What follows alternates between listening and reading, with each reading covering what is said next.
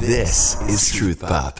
Yeah, welcome to another episode of Truth Pop. So it's a bonus episode we're throwing in for you. My name is Jake, and you might be wondering, okay, where is the other half of Cake? Where's Kathy? Where's my wife, Kathy? Well, she's not on this episode. She'll be back with you again next time. But what we wanted to do on this special bonus episode is bring to you a special interview that I did at Seek 2019. If you know anything about Focus, the Fellowship of Catholic University Students, so Focus puts on this special 5-day Catholic conference, which brings together like 15,000 college students from around the country.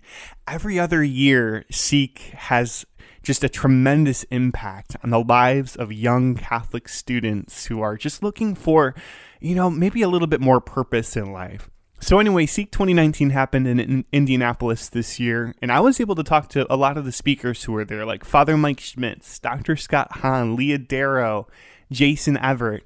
If you want to hear the full-length interview, you can actually download the Relevant Radio app. We did a special premiere podcast between Relevant Radio and Focus, and you can listen to that premiere podcast, which will bring you the full-length interviews once again on the Relevant Radio app.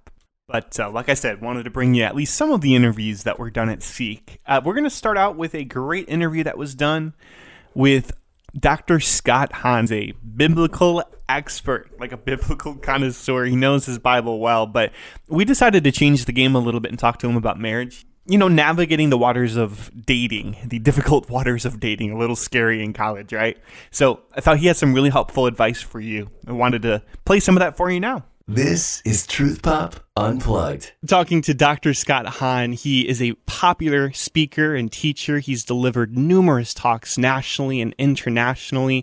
Also professor at Franciscan University of Steubenville.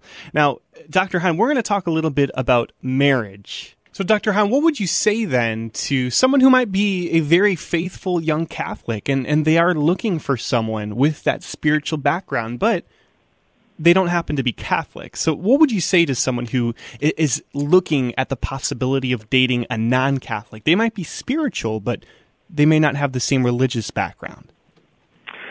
Well, there are two questions there. On the one hand, what do you do when you're struggling to find a good spouse? Right. And then the other one is, what do you do if you're, looking at a non-Catholic? I would say, first of all, you need to cultivate contentment. And to kind of surrender that sense of anxiety that you have.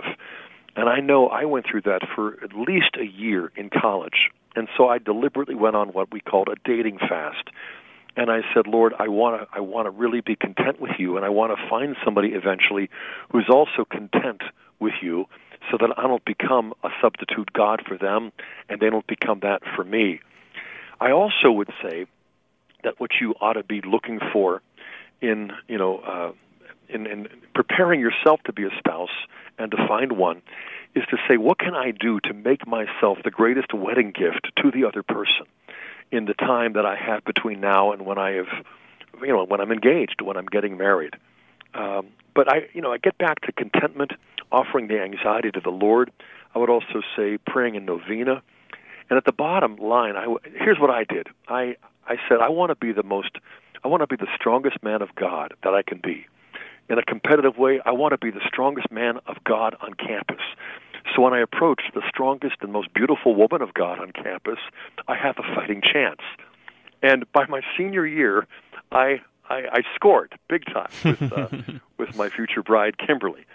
But conversely, the question about dating non-Catholics, I think, generally speaking, it's a bad idea. St. Paul speaks in 2 Corinthians about the danger of being unequally yoked. Sure. And if dating is ordered to something more than itself, in fact, if it is a kind of preparation for marriage, then to enter into the covenant and sacrament of marriage, but not to be able to share the marriage supper of the Lamb, the Holy Eucharist, Holy Communion, and to share the Mass as sort of the place where you get renewed and reinvigorated to go back home and to live out your own marriage covenant. I think that's a real deficiency. And so, generally speaking, I would say that missionary dating is a bad idea. It's sort of like an employer who's evangelizing on a job interview, and every prospective employee is naturally going to kind of say, well, yeah, I'm open to your faith. So if somebody is dating you and they're interested in you, and you're trying to get them to come all the way around to becoming a Catholic, it's almost unfair pressure you're putting on them. And you're never really sure whether their motives are mixed. And so I would say if you can avoid it, do so. And if you can get out of it, do so. And if you're in a situation now where you can't get out of it because of engagement or perhaps even marriage, then just consecrate yourselves to our Lord. And you should do it to Our Lady and to St. Joseph. And then really, if you are in a relationship where you are not both Catholics, I would say focus on the common ground. We have about 85 to 90% or more of our faith in common with evangelical Protestants.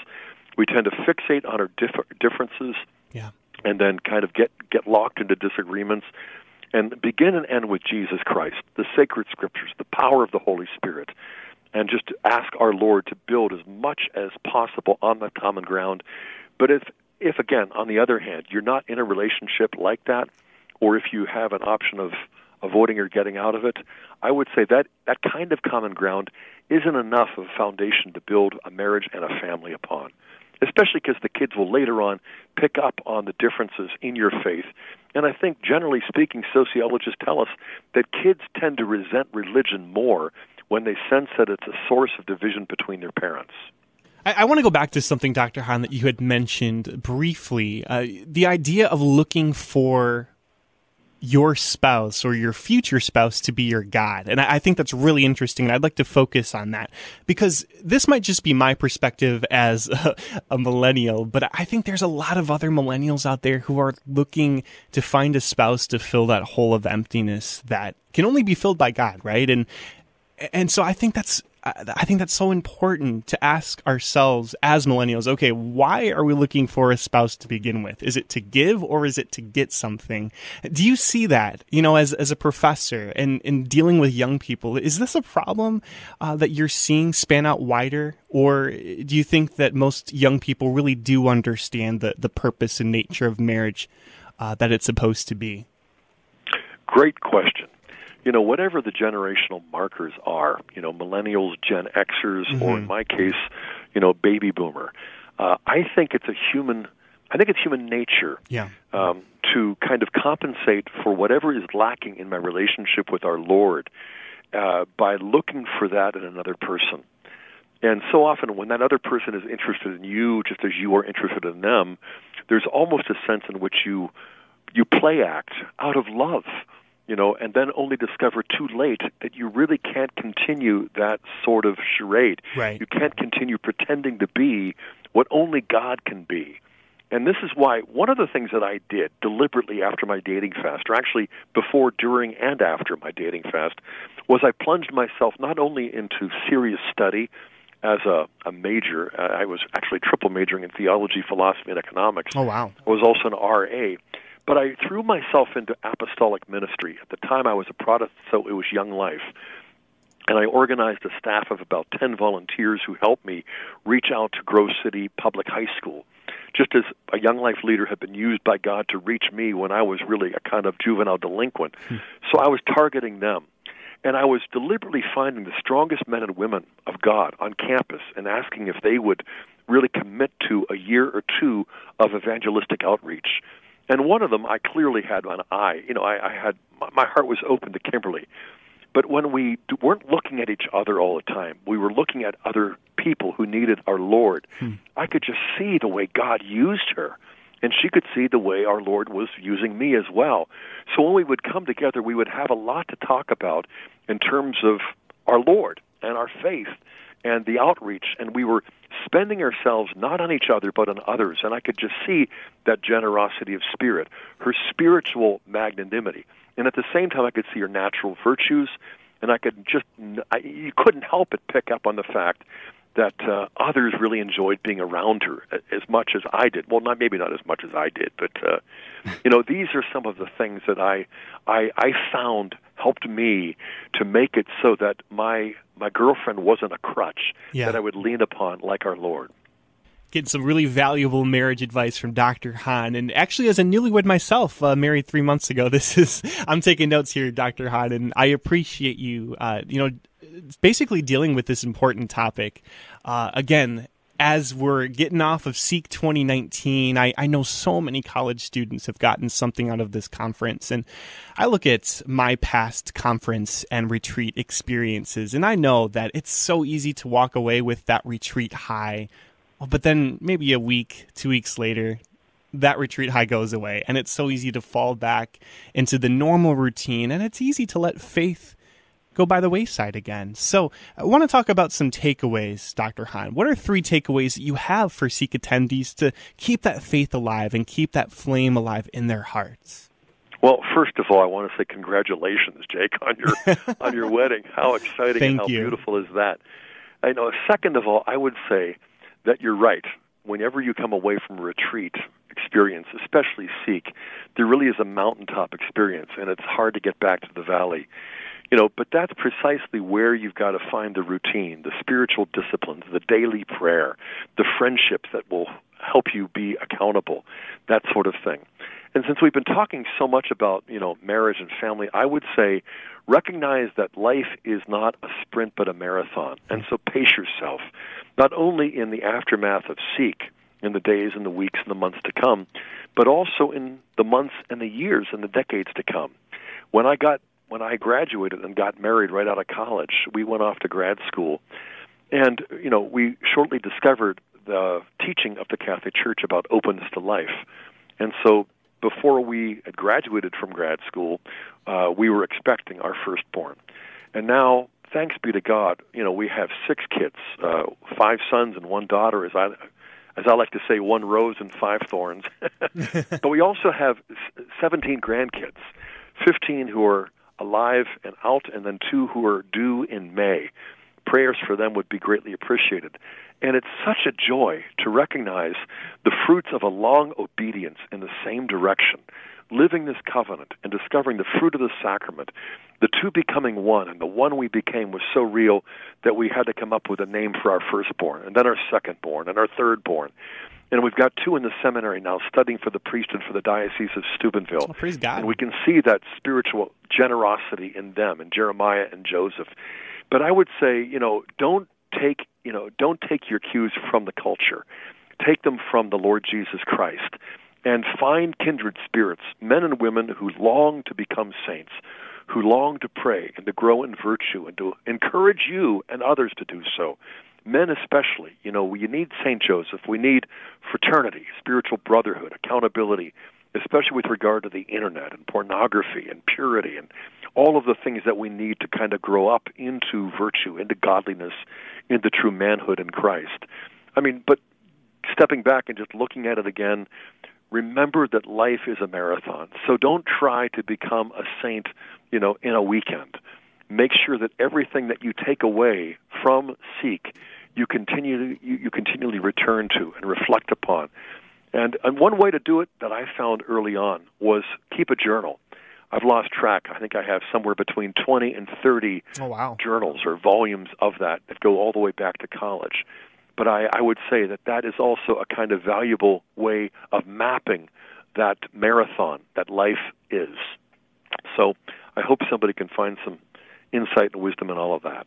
Amen. And Dr. Hahn, you have some resources through the St. Paul Center. Yeah, the St. Paul Center for Biblical Theology is the organization that we've established to kind of advance the new evangelization, in conjunction with some good friends of mine who are former students who live with us. You might know of Tim Gray or Ted Sri or Curtis Martin. These were students of mine back in the 90s who stayed with my family. They became truly members of my family. But I would say that all of us share this passion for the new evangelization. And in particular, the St. Paul Center for Biblical Theology is sort of the thing that represents my legacy. Kimberly and I were talking about it in the late 90s. We got started about 2002, and now we have over 40 full-time employees and a number of student interns here at Franciscan University. But for beginners, intermediate, and advanced, for believers, for unbelievers, for non-Catholics, anti-Catholics, ex-Catholics, the whole thing. The St. Paul Center's website, Emmaus Road, the publishing house, we just try to make as many materials available to help people find the answers to all of life's questions, but especially to find Christ himself. So that website, if you want to give it out, how can people find out more about the St. Paul Center? Yeah, you can just Google it or simply go to the stpaulcenter.com. And you will find so many good resources there. I am sure that you can end up spending hours and hours going down that rabbit hole. It's the stpaulcenter.com. It's STPAULCENTER.com. So Saint is abbreviated. stpaulcenter.com. It's better to go down this rabbit hole than the rabbit hole of YouTube, right, Dr. Hahn? I think so. I'm not that tech savvy. I do check out internet a lot and YouTube's when my kids are home, but there you go. This is Truth Pop Unplugged. He is so much fun to talk to and listen to, isn't he? Dr. Scott Hahn, just part of the conversation I was able to have, part of Seek 2019, presented by Focus.